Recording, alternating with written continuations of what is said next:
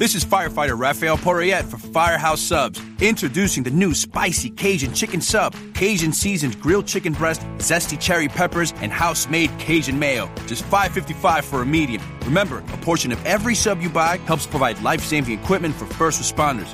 Firehouse Subs. Enjoy more subs, save more lives. Limited time only, plus tax. Participating locations. Firehouse Subs will donate a minimum of $1 million in 2019 to the Firehouse Subs Public Safety Foundation by donating 0.11% of every purchase. Feral Audio. From New York City, it's the Todd Barry Podcast.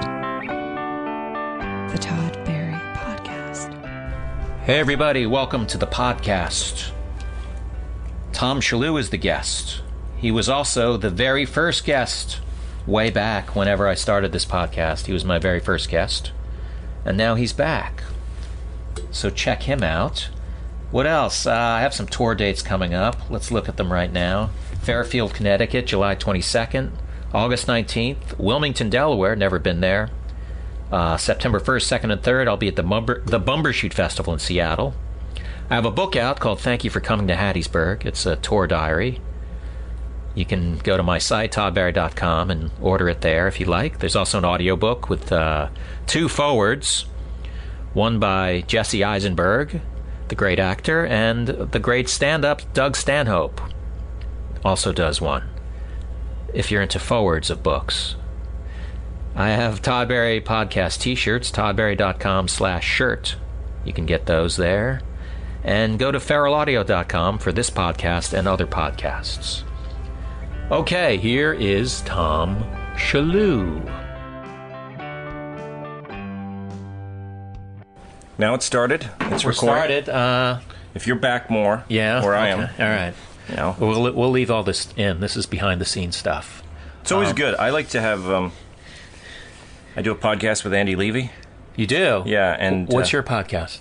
It's the Red Eye Podcast. Oh, that's right. And we usually start off with a little banter like this. We pretend like we don't really know we're on the air, but we really are. That's kind of my thing as well. I thought I invented that, but I guess I did. Well, I think it's an old, people like that behind-the-scenes stuff. I should tell people, although I probably told them in the intro, which I haven't recorded yet, you were the first guest on the Todd Barry Podcast. Wow. And now you're the 148th guest. Holy. Right. Holy. It's been uninterrupted? I wouldn't say it's uninterrupted. What do you mean interrupted? Like, has it been like once a week, every week? No. That it's just been constant. You didn't shut it down and start a new one, or? No, I didn't. But I mean, I've taken a few extended breaks. Mm-hmm. It's hard to do it every week. I admire the top people in podcasting. Yeah, they're running it obviously like a professional operation, right? And I'm not. But you know that's the difference, though.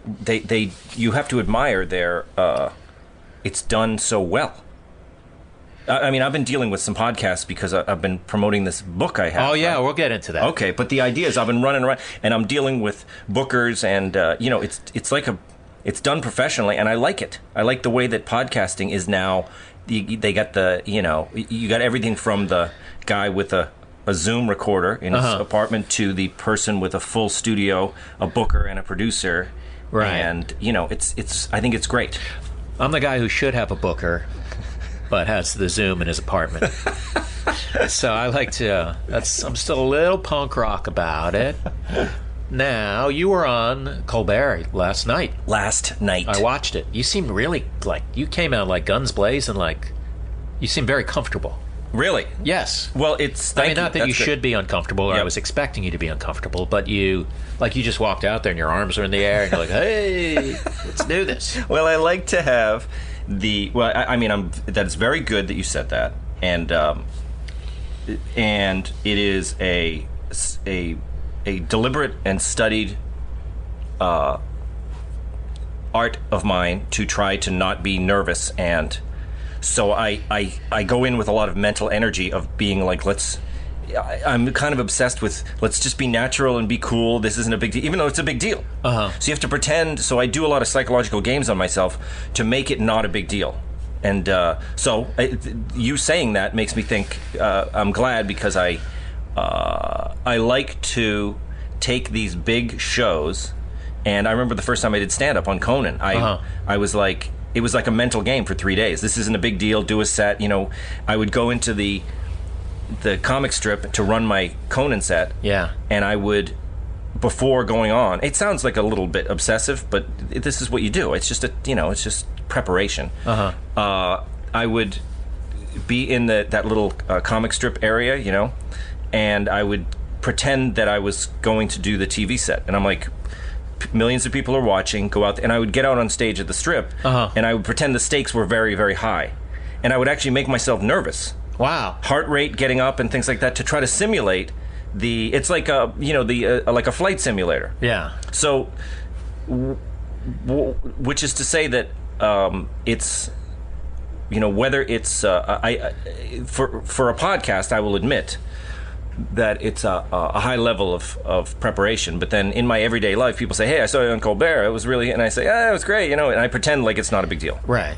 Well, we're not supposed to be like, "Oh, so nervous." Yeah. But I did that show. I was surprised because I haven't done tons of panelists. I guess I've done some panel on Conan. So I guess I've done a fair amount of it. But it was like it had been a while. Yeah. And then it was kind of like I had a book come out and they're like, "Oh, we can get you on Colbert," and they got me right on. I was like, "Oh, fuck, this is like the top-rated." That's right when it became, I think, the top-rated talk show. Really? When's the day you were shit, on? I'm going to be a panelist. Yes. It's like that. And then it dropped off after. He only had high ratings when I was on. But yeah, it's kind of like, holy shit, this is a big deal. Yeah, but he's great with books. He was always he was always good on Colbert Report.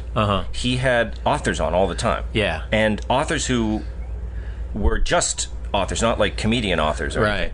And they would come on and they were not good on television because they're writers, you know.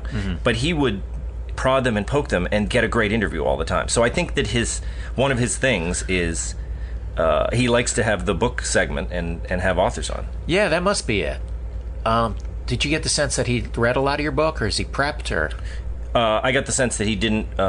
He prepped for the interview with his producer, but I don't think he even opened the book because, not that he should. I mean, some people do, and some I didn't people open don't. Your book. You didn't? But I booked you yesterday. Yeah.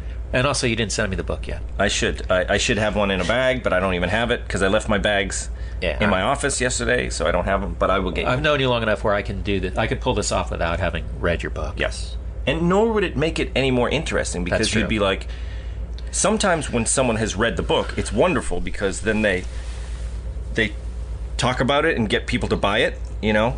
I was on the Jim Bohannon show, national radio show, this old dude, like legacy broadcaster, amazing radio guy, like a Larry King type of guy. And he read the book, and I'm like, I love old people because they do things, like they do their homework, and young people are like, I'm not reading a book, you know? So you're saying I'm young? That's good. No, you are young, but I have the laziness of a young person, but I'm old. But then there are other people who don't read the book, but they read the bullet points, and they are like, I'm curious about your book. Tell me this, and then, you know, by convincing the person that it's a good book, you're also convincing the audience. So there's two ways to go about it. Yeah, and also probably if I was like, in that chapter you mentioned this, like, then but the people at home hadn't read that chapter. Right. So I don't know if that's helpful. It isn't helpful sometimes, yeah. There's a cat near us.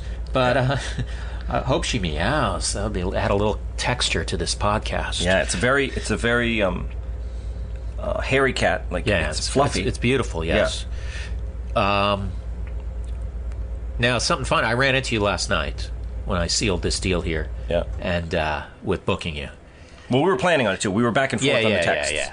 So it was like, you want to do the podcast next week? And I was like, yeah, let's look at it. And then last night I saw you on outside the Blue Note. And you told me, see, I was sitting in with a jazz band last night. No, we were across the street at the Village Underground. Yeah. You mentioned something funny happened on Colbert. Like, I'll let you tell the story. Okay, so this goes into the preparation of Colbert. He had just come back from Russia. Okay. So, when you do that trip back from Europe, it's deadly. Russia is even deadlier as far as the jet lag. So he was just back from Russia. I was surprised he was even doing a show because he had landed in the morning or something. And, and he described being jet lagged and everything like that. And his producer said, "Look, he's going to be back from Russia. He's going to be exhausted. We're going to prepare this interview. So you do the pre-interview like you do on late night shows." Right. So I sat down with the producer, and we had a pre-interview, and we went through, because she read the book, which is great. His producer totally went through the book. She was into it, and she was like, "What about this?" And then I told a story about my dad, and then she was like, "Oh, I thought you were going to tell the story about Meatloaf." And I was like, "Oh, Meatloaf." And I was like, "I haven't talked about that in any interview." Okay. Because I thought it was like right in the middle of the book, and it's this scene in the book where my dad finds my Meatloaf Bat Out of Hell album, and then he pulls out the lyric sheet, sits me down, and reads me the lyrics aloud. Is that true? It's true. Oh my God. And so it comes off in the book, it's kind of fun, but then it's a total late night panel story, because it's like your dad reading like, "We're going to go all the way tonight." Yeah. What does that mean, Tommy? And reading me the lyrics of the sheet. Oh my God. So, and the funny thing is, I can't do it justice in the book because you can't quote song lyrics in a book. You can't? No, it's like you have to pay for the rights. To quote them? To quote them. And HarperCollins was like, "We're not paying the rights for for this thing." And I was like, "It's kind of crucial to the story." And they're like, "We can get away without it." And she was like, "Believe me." My editor was like, "We can do it if you go nuts about it, like if you think it's needed in the book." But she said, "It's a real pain, 1. 2, it costs some money to do it because you have to approach the publisher. 3, you have to renegotiate every time the book gets resold. If I sold the European rights to it, they would have to go back in. Isn't there a certain amount of fair use though, where you can snag a couple lines? It's so small that in the course of the story I would have to quote, because it's funny, my dad reading in a Boston accent. Yeah. So the idea would be "It's cold and lonely in the deep dark night." I would write that out in Boston accent, and it would make the story funny because you could picture my dad saying. And then there was another scene in the book that I thought really needed lyrics, because the first time I ever made out with a girl in a car was I was playing Imperial Bedroom. Ooh, that's a good album. It's a great. And so I wanted to use the lyrics of Imperial Bedroom as I inched toward her on the seat. I thought it was very romantic. Yeah. And because I can remember when I first kissed her, "Man Out of Time" was playing. Ah. So as I go in for it's the kiss... It's a long song. You can have sex, and that song's still going to be playing. Well, no, you can't have sex if you were me, but I went in for the makeout, and then when I kissed her, it was... "To murder my love is a crime, but will you still love a man out of time?" So, because I wanted that lyric in there. I didn't know you were an Elvis fan. Oh, are you kidding me? That's interesting. Punch the Clock was my... That's sort of an unsung album of his. Yeah, but it's unbelievably good. Yeah. And I had it in my Chevy Monza, and I wore out the tape. I mean, a cassette tape, and it would play. And Beck, remember when you would play side A, and then it would flip over and play side B? Yeah. I mean, I played that whole album. And Shipbuilding with Chet Baker playing the trumpet. Yeah. It's so good. The first time I saw Elvis was in Gainesville, Florida, on the Imperial Bedroom tour. Holy moly! Yeah. But anyway, back to Colbert. So, what a chance! The pre-interviewer says, "I would love that you tell that Meatloaf story." I said, "Oh, I'm all over it." And I said, "This is great because I haven't even done it on any other press. I've never mentioned that story, so it'd be kind of exclusive network TV story." So. I was going to tell the Meatloaf story. The other story that she liked was my altar boy story, where I caught on fire as an altar boy. I leaned over and I caught on fire, and nobody. You got good stories. Man. I wish I had some of these stories when I wrote my book. But I had sneakers on, and I was trying to hide my sneakers from the nun, Sister Carlene, in the front row. And so I was bending down to try to keep my cassock and surplice low to cover the shoes. And I leaned over and I caught on fire. And then Sister Colleen looked at me like, take care of that. And then it was the struggle to put myself out without stopping the Mass. So I was going to say to Stephen, I said, it's like show business, the Catholic Mass, it must go on, So right. that was so that story about catching fire, okay? And the way I get into the thing with the pre-interviewer, I said, was Stephen an altar boy? And she said, I think he was an altar boy. And I said, being an altar boy, I said to the pre-interviewer, Megan, I said, being an altar boy is like being a waiter. When you first start, you take all the shifts that nobody else wants. Right. And then I said I had to do daily masses in the chapel where everyone can see you, and there's 10 rows of pews, and I was doing a daily mass and blah, blah, blah, and then we go into the story about catching on fire. So the entree into the story is, were you an altar boy? And then since she said he was, I was like, good, I'll ask him, and then we can get into the story, and I'll make the comparison between being an altar boy and being a waiter, and then we'll get into the story. So she wrote it all down, and then you, as you know, when you do these late night panels, they do the pre-interview, and they will either do what you did in the pre-interview or they won't. You know, they don't necessarily. Right. It's up to the host to just wing it. To call an audible, as we say in sports. Yes. And so you've got to be ready to either do the stand-up-y material that you've gone over. And I think people, like, I never did Letterman, but from what I understand, Letterman liked you to do the jokes, right? Oh, in panel? Yeah. I never really did panel with Letterman. I kind of sat down once or twice, but it was sort of like very brief. Right. I remember you sitting with Letterman, but and late night with Letterman, right? Well, I remember. No, I was just on Late Show. I was on the CBS one. Hold on. Icky, late night. Was that Conan? That was Conan. Okay, I'm mixing them all up. Yeah, good. So but I obviously some hosts have a reputation for being more going by their producers and feeding the setup lines, you know, to all the way to the extremes where, like, Byron Allen doesn't care at all. He will just right. Oh yeah. That's everyone makes fun of him, but yeah, I know. It's just like just doing the complete setup. So I heard you don't like credit cards. Really, you heard that? Exactly. It's like, and someone told you that? It's right in the prompter. Right. It's so funny. Yeah. But obviously, Stephen, who is much more of an interview artist and a great one. I think he's one of the great interviewers, both on the Daily Show and then on this show.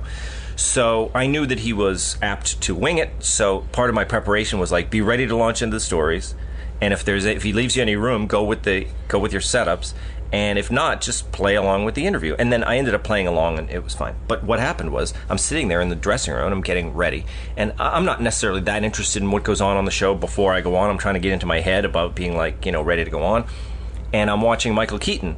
But I decided to turn up the TV and watch the Keaton interviews just in case, you know, something comes up or whatever. And then he says, "You were an altar boy," to Michael Keaton. Right. And Michael Keaton starts talking altar boy stuff with Stephen. And then Stephen says, you know, I always thought being an altar boy was like being a waiter. Stephen said it. Oh my God. To Michael Keaton. And there were two things that went on. I said, whoa, uh-oh. And then, I'm glad I turned up the TV, because thank heavens I saw this, so I didn't go out and launch into.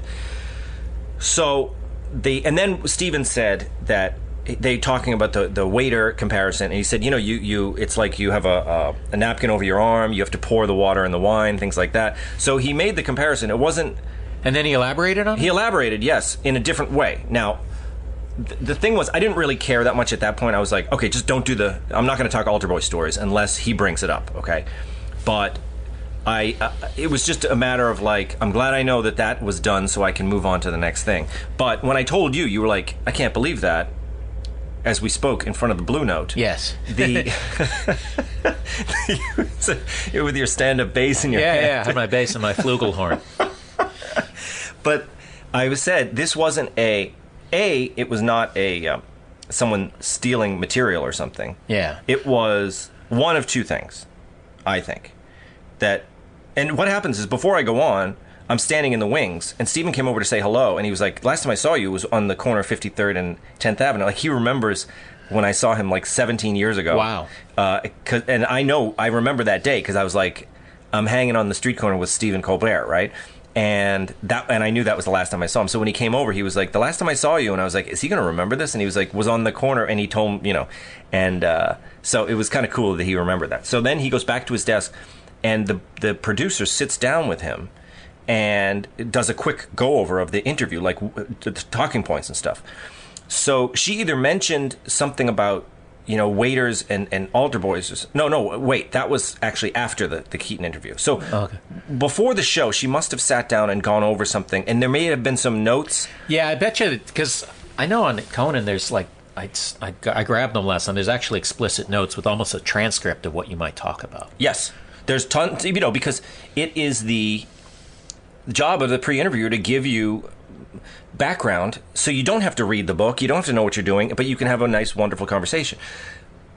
So one of two things happened. She either said something about altar boys and waiters, and it got in his head, and then it just made him think of that while he was talking to Michael Keaton. Or two, he might have always thought that, it's not that, it's a very universal type of observation. Mm-hmm. So he may have had that observation on his own. And he might have, maybe this is something he taught, because he was an altar boy. So he may I think that it was more likely he was getting ready for the show and had a bunch of things. Yes. And he just got back from Russia. Right. And he was just like, altar boy triggered. I mean, it's the same subject. So Yes. he probably, that's what I think happened. And he may have thought that the thing was, you get notes. So there might have been notes on Michael Keaton that he was Catholic, because he loves, when he has Catholics on, he loves to talk Catholicism.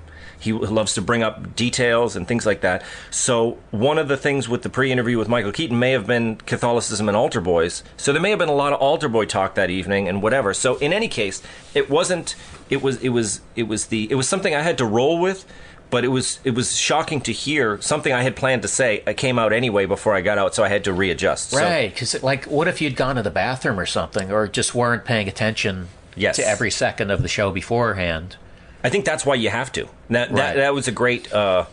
it's almost like you can't do it in stand-up, but if you go up at 10:20 and someone has gone up at 9:40 Yeah. and done material, Right. then you get up and start the setup, and sometimes you can feel in the room, you're like, I think somebody talked about this before. I think I may have told this story before. I'm sure I have, but I will anyway, again. I do a joke about this specific Walgreens in Chicago, and I did a show in Austin, and the guy hosting not only did a joke about Walgreens, he did a joke about that Walgreens. Oh my gosh. And it was just like, oh, how the fuck? Because it just makes you, not that I was like, oh, no one's ever noticed this. It's just pretty weird. That's very weird. Yeah, it's not weird that someone noticed that this was an unusual Walgreens, but that it was in Austin, Texas. Yeah. And this guy's going on right before me. I mean, it's highly unusual. Yeah. What is about the Walmart that's so unusual? Walgreens. Oh, it's in a bank, and it's beautiful, and it's very, like, it doesn't... It's like in an old, beautiful building. It's like if the Lincoln Memorial was a Walgreens, sort of. Is it... I'm exaggerating a little bit, but... Is it like right next to a comedy condo or something? No. No, I'm just trying to think of, like, why another comedian would... Yeah, that's... I guess maybe he was from Chicago. I don't remember who it was even, but it was the thing where I did go on stage and I go, this is weird, but I actually have a joke about that same Walgreens. And then I did the joke and it worked fine. But yeah. But you didn't quiz the guy. You didn't be like, what's the deal? No, I don't think he stole. I mean, it was a different joke, but it was just kind of like just frustrating. Because then you're like, because now if anytime I have opening acts, I like to have the same person. Mm-hmm. Some clubs you have different people going on before you, and you're like, oh, I got to watch everyone. Yeah, I know. Every show, because it's just even just a word. Someone talks about Fritos, and then your big punchline is Fritos. I do have a Fritos bit. You do have a Frito? Oh my god, that's weird. The Frito Bandito. Yeah, that's true. Holy shit, that's freaky. But anyway, a good show, and it was. I think Colbert is amazing, and I watched your interview. Again in prep to do the thing, I looked at as many author segments as I could on Late Show, and I thought yours was like perfectly Todd Barry. But he knows you. He knows your. I did the Chevy Chase roast with him. I don't know, 15 years ago. Uh-huh. So I really don't know him at all. Like that's the first time I'd seen him since then. Yeah. But he probably... Did you do a pre-interview? Yeah, I did. I did do a pre-interview, yeah. And he kind of strayed from it a little bit, which kind of threw me a little bit, but... Yeah. No, he totally went... My thing was completely off. He wanted to talk about The Daily Show, which I didn't know if he would. And it's interesting, because they cut some things out. Yeah, they cut some stuff out of mine. Yeah, and did you think it was... Obviously, they probably go a little long, and... I actually asked, because there was one thing where we talked about the Chevy Chase roast, and he kind of revealed his opinions about something regarding it, or him, or someone who involved in the Chevy Chase roast. I'm trying to not be obvious, but couldn't be more obvious. Yeah. And I was like, oh, did they cut that out because he kind of was like, oh, I shouldn't say something bad about someone, or was it for time? And then I actually wrote to the segment, I go, And he goes, oh, yeah, we cut it out for time. Like, he actually didn't know, but then he found out for me. Interesting. I wonder if that's a lie, though, because I saw him edit something for content on the show last night. Oh, really? When he was talking to Zoe Kazan. He was talking about her movie, and he described it as it's like Transformers, but for the indie set or something. He was trying to say how hot her movie was. Yeah. And then he said, and he said, or the indie set for people who are interested in coma, because she goes into a coma in the movie. Yeah, yeah. And he said something about a coma, and then he made a crack about how Transformers puts you into a coma. You know, he made a crack at Transformers, and then he just turned to the side and he just like went like that. Like, really? Cut that out because it got a laugh with the audience, but it's a slam against a major motion picture. And now it's on my podcast, and I'm in an awkward position. Well, the thing is, he said it, so you know. And you're the one who revealed that he said it. Yeah, so. but plus there did happen to be 1,100 people there, or however many people are in the studio. Nah, it's not even close to 11. It's like 400 maybe. It's 400. It's pretty close to 1,100.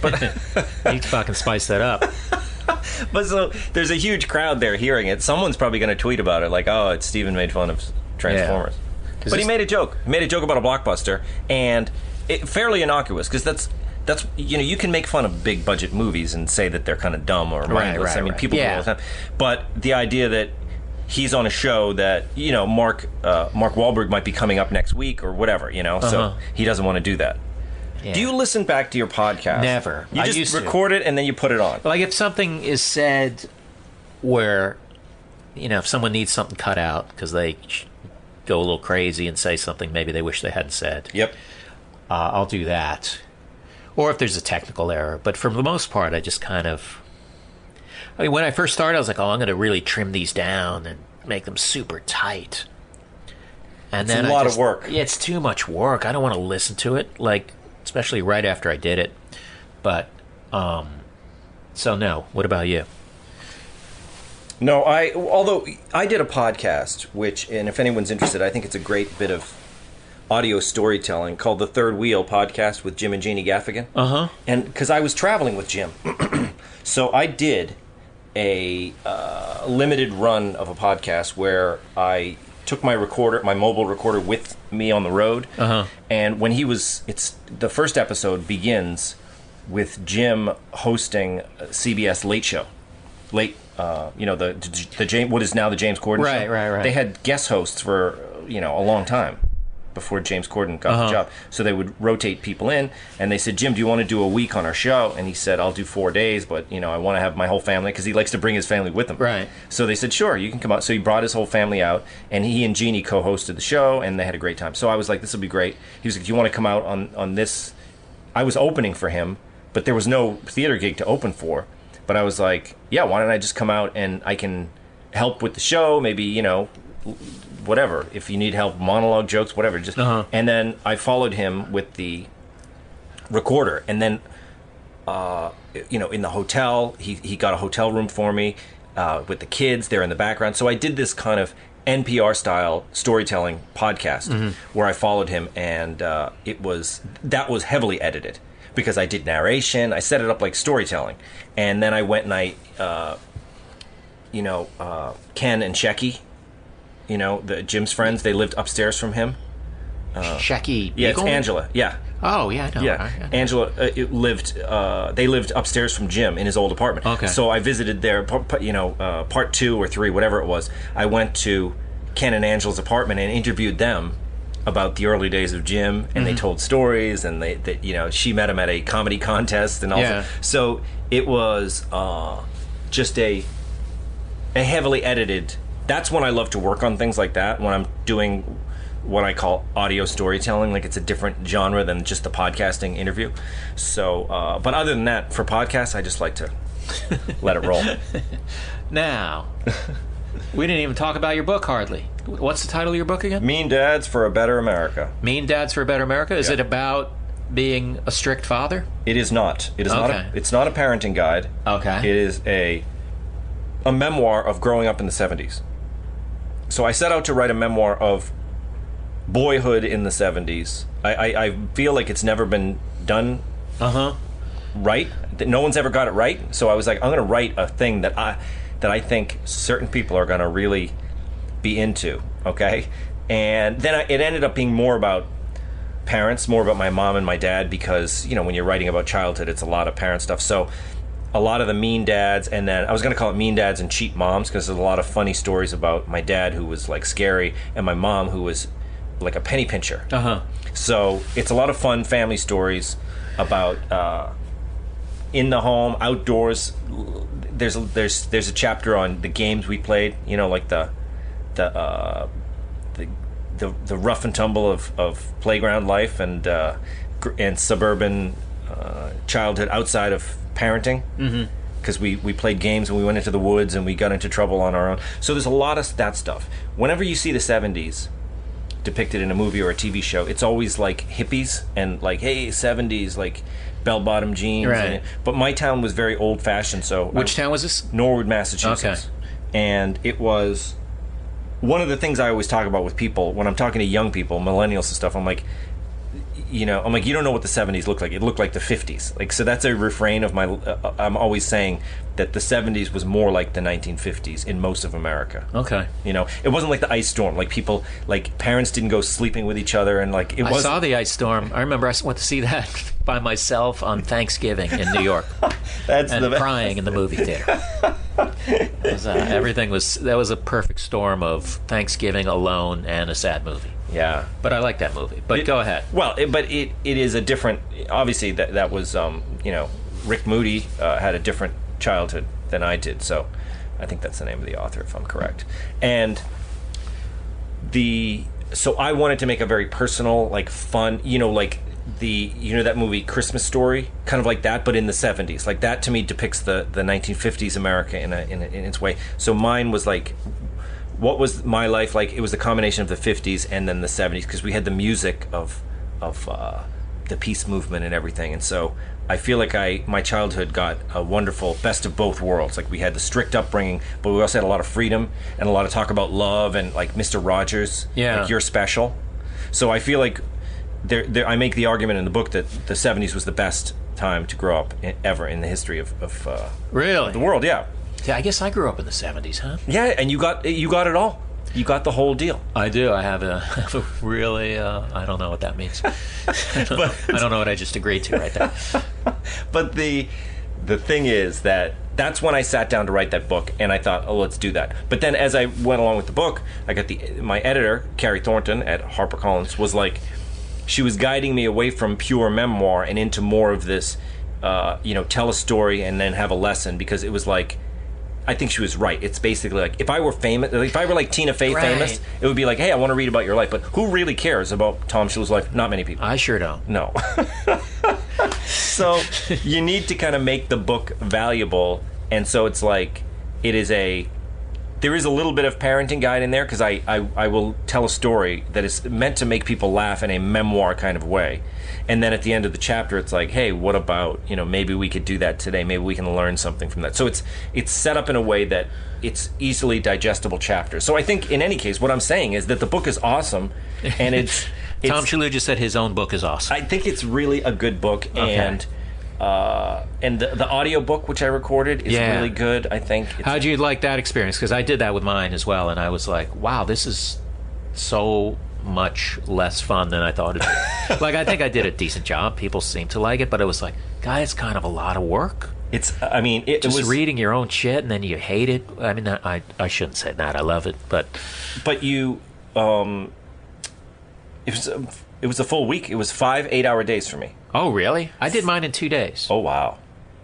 Mine was 4 8-hour days, and then I went back for a pickup session. So I shouldn't say the fifth day was just quick. I went in and did pickups. I was worried that I would lose my voice, like not literally, like I literally did, had a little cough kind of situation, but like worried about, he's so clearly rushing through this because he wants to stop this recording. But I think so it's hard I'm gonna have to get it then. I want to get the audiobook, because I love audiobooks, especially ones that are read by the author. And I remember, Jim's was great, Jim Gaffigan, and so I was able to, even as a funny bunch of stories, I think the audiobook is even It's just a different animal because it was obviously meant to be not performed. It was meant to be read. So you have to change your writing because I would have stories that I might have told on stage about my dad that are funny, stand-up-y kind of stories. But then when I write them down, they're not good.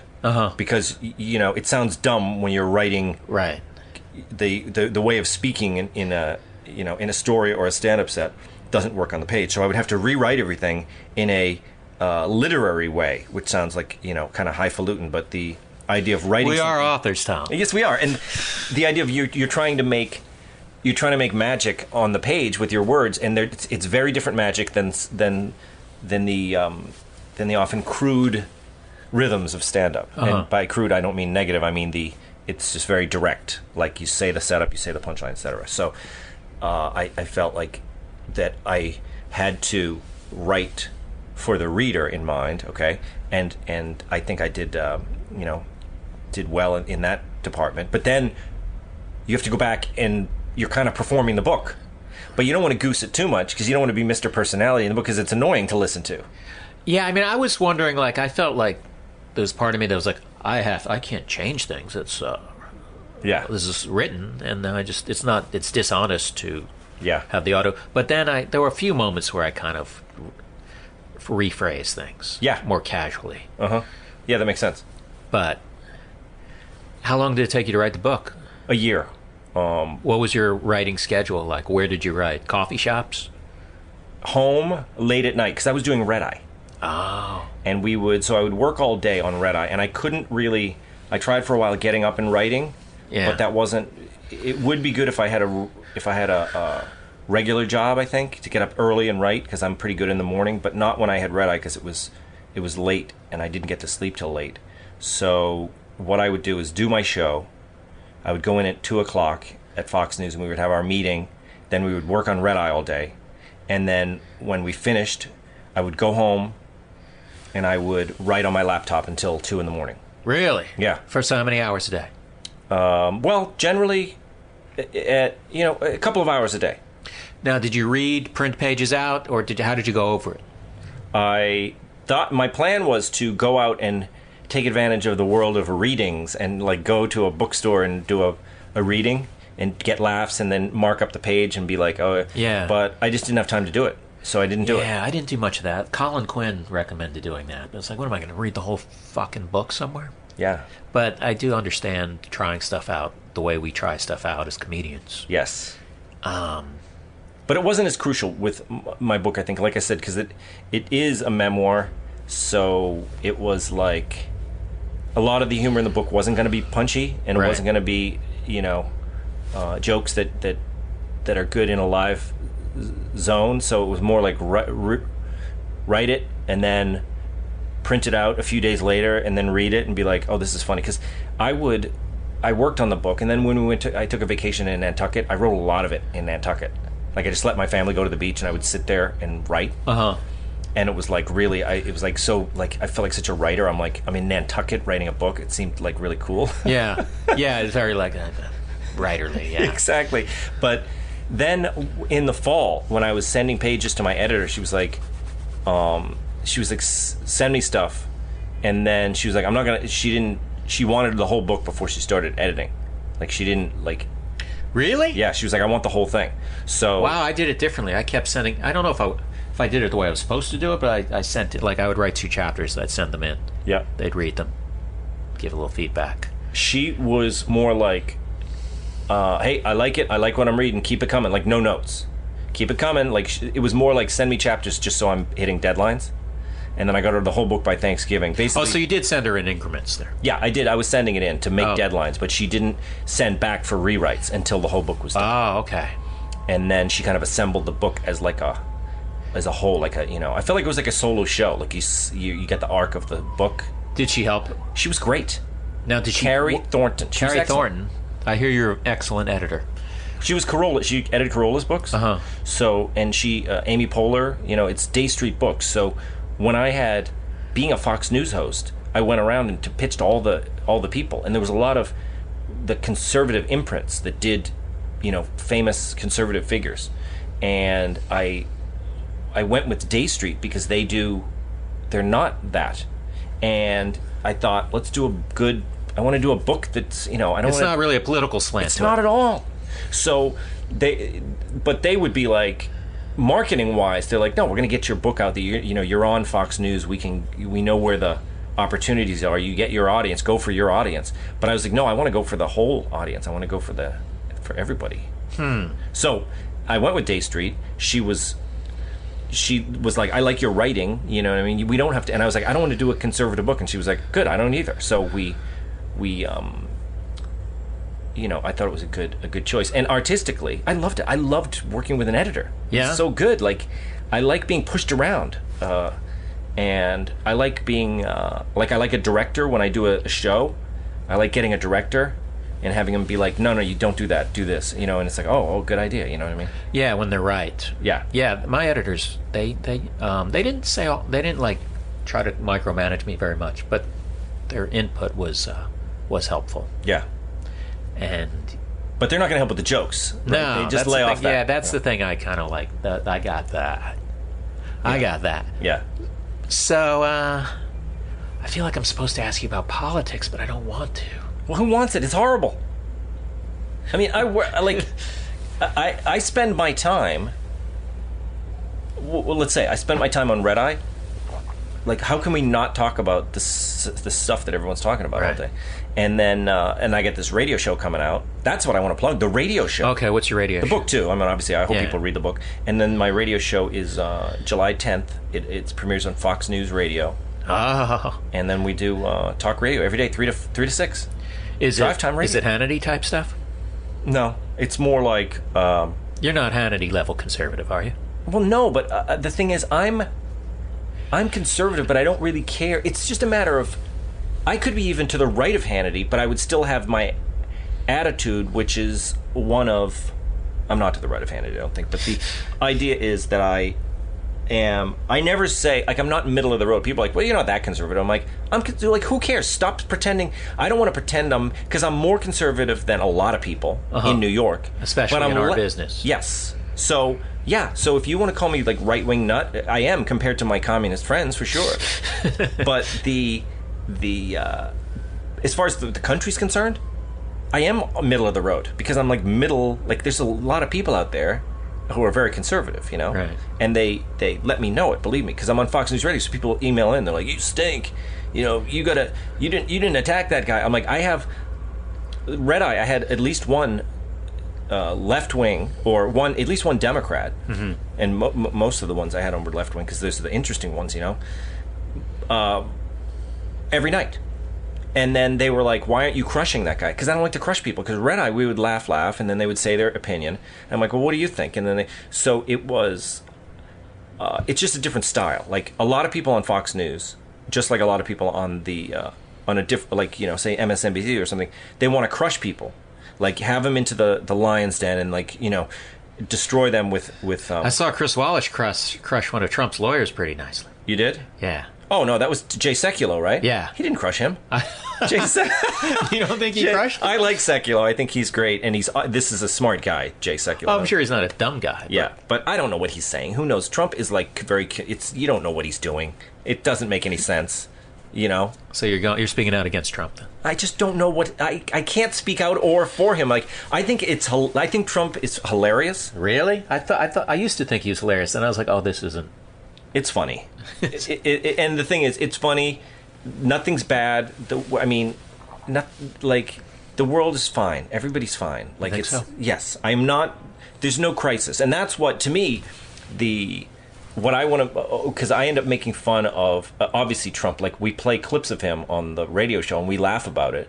As does, people, and I have right and left-wing people on the show. There's a lot of Republicans who come on the radio, because I've been kind of practicing on radio. We've been doing 6 to 9 at night. So I've been doing Fox News Radio before my show premieres. And, Andy Levy, who's a libertarian, is on, and we have great laughs every night talking about things, and he does not like Trump at all. And then I'll play Trump clips, and I just think it's funny, like the stuff he does. It's unprecedented. I think it's just we have to celebrate living in this time of the president tweeting things and people going crazy. I think it's just very funny. I'm not I don't think the sky is falling. And Is he going to get impeached? I don't think so, but maybe. I mean, they can do whatever they want. These people, you know, they can have impeachment hearings. I mean, they did it with Clinton. That was a big pain. Like, we went through years of impeachment. He did get impeached, right? He just didn't get convicted, right? And I believe I'm right when I say right. Yeah, and I think everyone realizes that was kind of a boondoggle, if that's the word, and a waste of time. A waste of money too. But I said that then because I'm smart. Because I said to Republicans, "You guys are crazy. Stop with this nonsense. Just let this guy who had sex with people in the White House, like, let him just, be that guy." And then you can do whatever you want, but don't, like, waste everyone's time with all these, like, the hearings. I think the hearings are hilarious in there. I definitely think Democrats are making fools of themselves with this, like, hearing. Oh, and, trying to... It's all grandstanding and silly. So I feel like I have a good 30,000 feet perspective on things.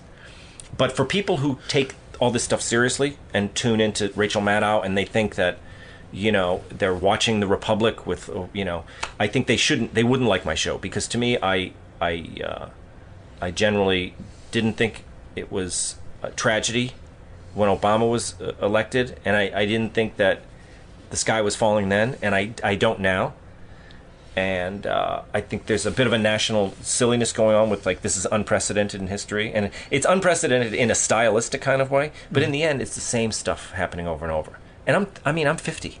I was in the Nixon era. I remember, like, all that stuff happening. Yeah. And everyone thought, oh no, this is all coming down.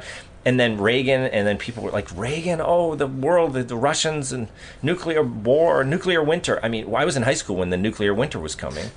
And again, it's been sky is falling a lot of my life, and I've learned to not take it seriously, and which is why I'm ideally suited for something like a talk radio show whose purpose is to not take this stuff seriously. Do they ever, does Fox News ever encourage you to be more of a destroyer type? Like, I feel like... I think they know that, first of all, News Corp is the greatest thing in the world, and the Murdochs are the greatest family in the world. Okay? Because... and Fox News is awesome because they have never... Like, think of it. They hired me. No one has ever even suggested anything for me to say, ever. Mm-hmm. And that's the way they are across the board. They don't tell Hannity what to say. They don't tell... Clearly. They didn't tell O'Reilly. Exactly. And look, they'd be smart to every once in a while to police things, but they are very... They create these shows. I know there is great diversity of opinion in that building. I get in fights with people all the time, like, in a very fun kind of way. I mean, I do see, like, when your friend was batted around really good, Jay Sekulow. Yeah. Sekulow. Jay Sekulow. I was like, okay, because people had posted that quote who were clearly liberal. Mm-hmm. Like, watch what happened here to this dude. So I thought, I think sometimes Fox, they're clearly slanted, but occasionally they do. I've seen them be pretty even-handed. I think you can see... Occasionally. You can see where they're slanted, though, because they're all very... I think we know where Hannity stands. He's very, I think so. Yeah. But then you got guys like Gutfeld who are very, they're more like me. They have... they more like to have fun with seeing hypocrisy on wherever it lands. You have Dana Perino, super smart, worked for Bush. Not a huge fan of Trump. Like, she argues. I do the 5 sometimes. I fill in for Greg, and there's 5 different personalities in there. You got there's Juan Williams, very Democrat, fights with guys like Gutfeld. You have in that building people I see every day, anti-Trump Republicans, somewhat sympathetic Trump, working class Democrats, anti-Trump Democrats. There's pro-Trump people, but not that many for Fox News. You know what I mean? When you look at the great diversity of opinion, I love using the word diversity. I did it the other day on the comic strip podcast. And, Nadimer was like, oh, you mean diversity of... Comedy Cellar podcast? Yeah, Comedy Cellar. What did I say? You said comic strip. Comic Cellar. That's bad. Yeah, those are two. If you ever wanted to edit anything out, it was that. No, it was at the Olive Tree. It's Noam, and it was a great podcast, but we were talking politics, which Noam likes to do. And then I used the word diversity of thought, and then Natterman said, "You're not talking about skin color, though, are you?" And I said, "Well, no, I'm talking about the only important thing, diversity of thought. When you're talking about, if you're talking about broadcasting, because I don't really care about skin color because I'm an advanced thinker, and but so I purposefully use the word diversity of thought because I like the fact that where it counts, the place where I work has a great diversity of opinion, more so than any network I've ever worked. That's Comedy Central, that's MTV, that's cable news, CNN I've worked on, NBC. The most diverse thought, the most diversity of political opinion, Fox News. No joke. Think about it. Write to me. Write me letters, people. Find me some place that represents more diversity of opinion. Oh, this is good. Like, I know there's people who think I should be destroying you, but it's not my style, and we are friends. It's neither our styles. But someone could get you good, and I'm just not the person. Shepard Smith all day. Shepard Smith, I've seen him have some pretty... he'll call people out on their shit. Man. Yeah. And then the straightest of news, 6 o'clock with Bret Baier, it's straight down the middle. It's news. It's called information. Do you, have you found it a struggle to be... Have you ever done like a conservative comedy show? Like, I know there's like... No. With the other two conservative comedians in the world? No, we don't. And it's funny because Gutfeld and I get together and talk about it a lot because we don't want to do that world. Because we kind of like comedy. Like, Greg loves great comedians. Yeah. And as do a lot of the guys who I think are right of center in the comedy world. Like, a lot of these guys in radio, a lot of the people from the... You know, the Nick DiPaolo and you know, I don't want to put Jim in there because Norton is not really conservative. He's just not, you know, he hates political correctness. You know, there's that anti-politically correct comedy world, which I think I love more than political right-wing comedy, you know, because, again, it's not that funny to me because I don't take it that seriously. I'm not going to be satirizing the left because I don't cotton to political satire of like the Samantha Bee variety. It's just not my style. Like, I wouldn't want a right wing Samantha Bee because I don't want to see like, oh, look what this person said and I'm going to satirize them. It's like I'd rather laugh at the headlines than like, you know, than take the position seriously. I think a lot of political satirists today, they care too much. Mm-hmm. You know, they care deeply about these issues, and then they try to poke fun of them, and it's like, actually, you're not really poking fun of them. You're just being a demagogue, and you're thinking that you're making comedy, but to me, it's not funny at all. Like, I can see when I see the caring, when I see the right, I see the heart, then it gets too preachy. It does, yeah. Do you have any like full-on left-wing opinions? I think I'm pretty left-wing on drug war stuff. You know what I mean? Because I used to be standard. I was like, yeah, I don't like, you know, like, let's let law enforcement do their jobs and whatever. But then to me, I saw it not working, so I tend to be pretty libertarian on those drug war things. I don't think they worked, so that's pretty. You know, I would agree with left wingers on that. I think I also agree with a lot of left wingers on like foreign policy stuff. I think bad, like doing wars is bad. Doing wars, but I do like right wing. You know, I like right wing military, like building up the military, and you know that kind of thing. But what about like social issues, like your marriage equalities and things like that? Yeah, that marches to its own drum. So I think government should get out of that. You know what I mean? And it's handled all by itself. You know. What do you mean? The thing is that I think that most social issues are going to happen on their own. Without all the meddling, so both sides should get out of them. You know what I mean? Get out of the, you know, the march of social progress or whatever the heck you call it. It's like it's unstoppable. So just let it go. I'm very libertarian on that kind of stuff too. I just create my own little oppressive world. I asked if you were ever liberal, not libertarian, but I guess there's a crossover. Yeah, I'm not liberal. I mean, I'm anti-liberal. I think it's bad, but because they don't. I feel like libertarian is quite different because it tends to be more anti-government, which I am. You know what I mean? suspicious of government power. So I don't like regulations. I don't like people telling, diet regulations. I don't like forcing people to put calories on things. Like I like the calorie thing. The soda ban I had a problem with. See? Because I know friends of mine who are like, oh, it's a great thing. And it's like, at some point, it is sort of like, you can't tell an adult how much soda pop to drink. Yeah, those totalitarian friends of yours, they want to control your life. Stupid to drink. So, I occasionally have one. I'm not a health nut by any chance, by any stretch. But, if you're drinking a big gulp, it's an incredibly stupid thing to do, I'm guessing. Yeah. But I don't want to make that against the law. Of course not.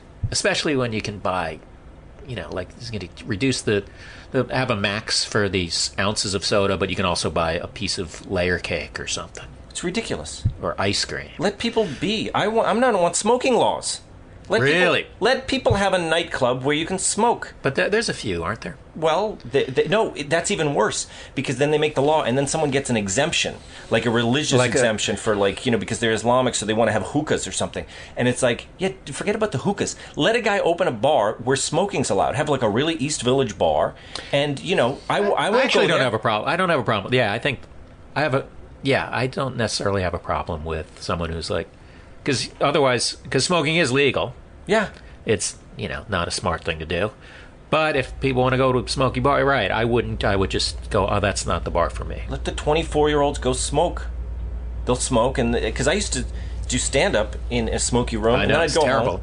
And I thought, well, whatever, it's a smoky room. Bother Who cares? You? It didn't bother me when I was 24, but then it would bother me now, especially now that you when you go into a smoky bar, like a hookah bar, to do some show at Cabin or wherever the hell they have these. I forget the room that has the hookah bar in it. And then you come home and your clothes stink so bad. Yeah, you can't even believe there was a time when smoking was legal. Yeah, exactly. But it should be. Like occasionally I will go on the road and find some pocket of a place where they're like the Buffalo Wild Wings, they can still smoke, and you're like, it's like, holy shit, do you guys see what's going on here? And they have massive transformer-like smoke eaters blowing on you all the time when you're there. They don't do the job. No, they don't. That's what's amazing. They don't do the job. No. Well, the book, tell me the title again. Mean Dads for a Better America, The Generous Rewards of an Old-Fashioned Childhood. That's the... Okay, I don't feel bad about not memorizing that title. No, it's all over the place. I wanted to call it, my subtitle was, and once again, it shows you why an author needs an editor. My thing was Mean Dads for a Better America, my 1950s childhood in the 1970s. Because again, I have this thing about how I wanted to stress how the 70s was really more like the 50s for so much of us. But my editor was like, there's too many numbers in your title. Like, who cares? 50, 70, what are you talking about? Like, it's not clear. Right, it's not lean and mean. No. And so she was so right, and she came up with that subtitle. And so, once again, we're not the brightest people in the world. You owe her quite a bit. You going on a book tour at all? No, we just did media. We did, I did all of Fox. I did Fox and Friends. Did exposed myself to so many people through the Fox network, right? And then I did Colbert, obviously that was the kind of capper on the press thing. And then I did tons of podcasts, and I did 700 Club. I did Legion of Skanks. I love that, the disparity. I did the evangelical show, and then I did Big J's anal sex show. It was really something, but that's what I'm trying to do, is reach the... What about MSNBC? Reach the masses. Will they let you on there? They would, but they didn't offer... For a month after I do my book, I can do... Fox opens up the media. I work on Fox, so they don't want me doing other networks. Well, when you work on Fox, you can't go like, oh, I'll go do... Even to promote a separate project? No, you can, to promote a separate project. But normally, they're like, it's like, I'm not going to go on CNN, like, reliable sources and talk. Right, right. So, because Fox has their people and stuff like that. But then when you release a book, they let you go on the other shows, and you go around, and so that's why people do other people's shows. So I did some other shows, and,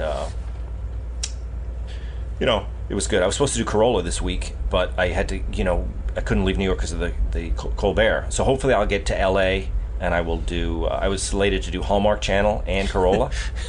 So... What show is on the Hallmark Channel? They have a great morning show. Do they? With Debbie Matenopoulos. You know her? Oh. Mm-hmm. Was she on The View? Yep. Yep. And now they have a great. It's called Home and Family. It's a great show for families. And so do they know that you did Legion of Skanks? Because I feel like they might. It's behind a paywall. That would be funny to see your press schedule. 700 Club, Hallmark Channel, Legion of Skanks. We're going to be going. Tom, we have to leave the Hallmark Channel now because we have to go do Legion of Skanks. It was great, though. Those guys were. No, I like those guys. Really good. Well, Tom, do you have any dates to promote or anything? No, just the radio show. Hopefully people will... What's it called? It's called The Tom Shillue Show. We're going, So how do people find national. that? How do people... It's Fox News Radio, so it's on everything. And it's going to be great to get a gauge on how... so far, I've been filling in, like I said, at night, and people listen on the Fox News app. Yeah. We're on channel 450 on Sirius XM. Okay. So that's great. That's Fox News Talk. Okay. And then we're going to have the Listen In app. That's another Tune In. Right. Tune In app. Yeah. Tune In Radio. I got Tune In, yeah. Tune In, so we're on there. And then we're on radio stations. We got affiliates all over the country. So you're raking it in. You're going to make a lot of money. It's going to be it's a great broadcasting opportunity. Now, you mentioned people you want them to come at you with challenging you on Fox News. So how can they do that? TomShillue.com. Okay. And you can email me through the website. Facebook.com/ I think Shillue is my thing. Yeah. And just Shillue. And then Twitter. But I want to specifically, if anyone wanted to address my diversity of opinion. Yeah. How Fox News, sunrise to sunset, has a great diversity of viewpoints broadcast on their channel every day. They could tweet at you or... Yeah, if they want to dispute that, because I can, it's very easy to supply them with a range of opinion that is seen on the network each day. You should make like a JPEG that you send that has all the stuff on. I would actually like to create a blog called Diversity of Thought.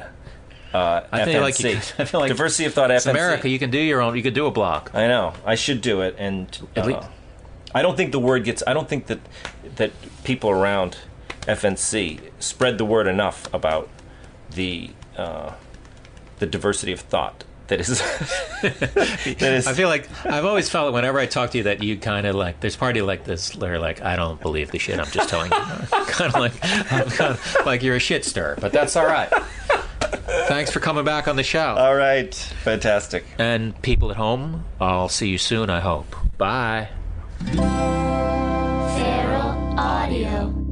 This is firefighter Raphael Porriette for Firehouse Subs, introducing the new spicy Cajun chicken sub, Cajun seasoned grilled chicken breast, zesty cherry peppers, and house-made Cajun mayo. Just $5.55 for a medium. Remember, a portion of every sub you buy helps provide life-saving equipment for first responders. Firehouse Subs. Enjoy more subs, save more lives. Limited time only, plus tax. Participating locations. Firehouse Subs will donate a minimum of $1 million in 2019 to the Firehouse Subs Public Safety Foundation by donating 0.11% of every purchase.